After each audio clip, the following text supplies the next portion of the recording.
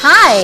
It's time for another episode of AB Capital Securities podcast series, The Daily Trading Notes. Good morning everyone, I'm Nadine and I'm here to give you today's trading notes.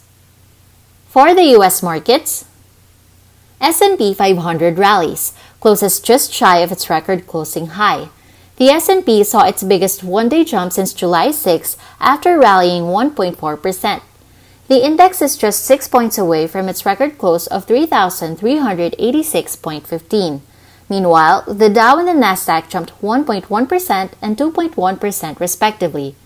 Major tech names led the gains as they recovered from the previous session's sell-off. On the vaccine front, President Trump stated that the U.S. government has reached a deal with Moderna for 100 million doses of its coronavirus vaccine. Moderna's vaccine is in late-stage human trials and they expect results for it as early as October. Moving on to the local market, the PSEi looks to retest its next major resistance at 6,000 as it looks to react to the overnight rally on Wall Street. Sentiment is being lifted by vaccine hopes as well as the optimism that NCR will be under a more lenient restriction by next week.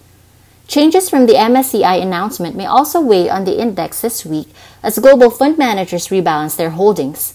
Second quarter corporate earnings are expected to wrap up this week. So far, 16 of the 20 index companies that have reported posted weaker than expected earnings.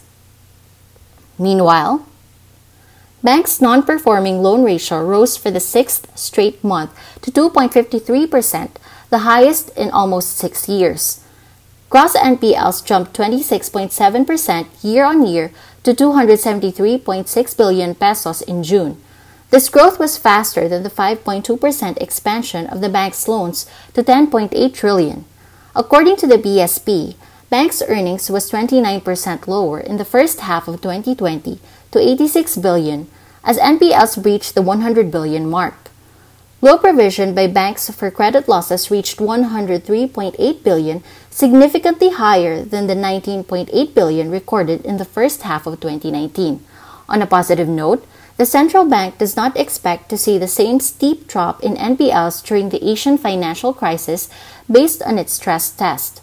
Recall that the NPL ratio ranged 3 to 4% during the first half of 1997 and peaked at 18.7% in 2001. That wraps up today's market outlook. Join us again tomorrow for your daily trading notes. Stay safe! Thank you for joining us this week. Never miss an episode by clicking the follow button. Get in-depth analysis reports prepared by our research team exclusively for our clients. Open an account now for free. Visit www.abcapitalonline.com.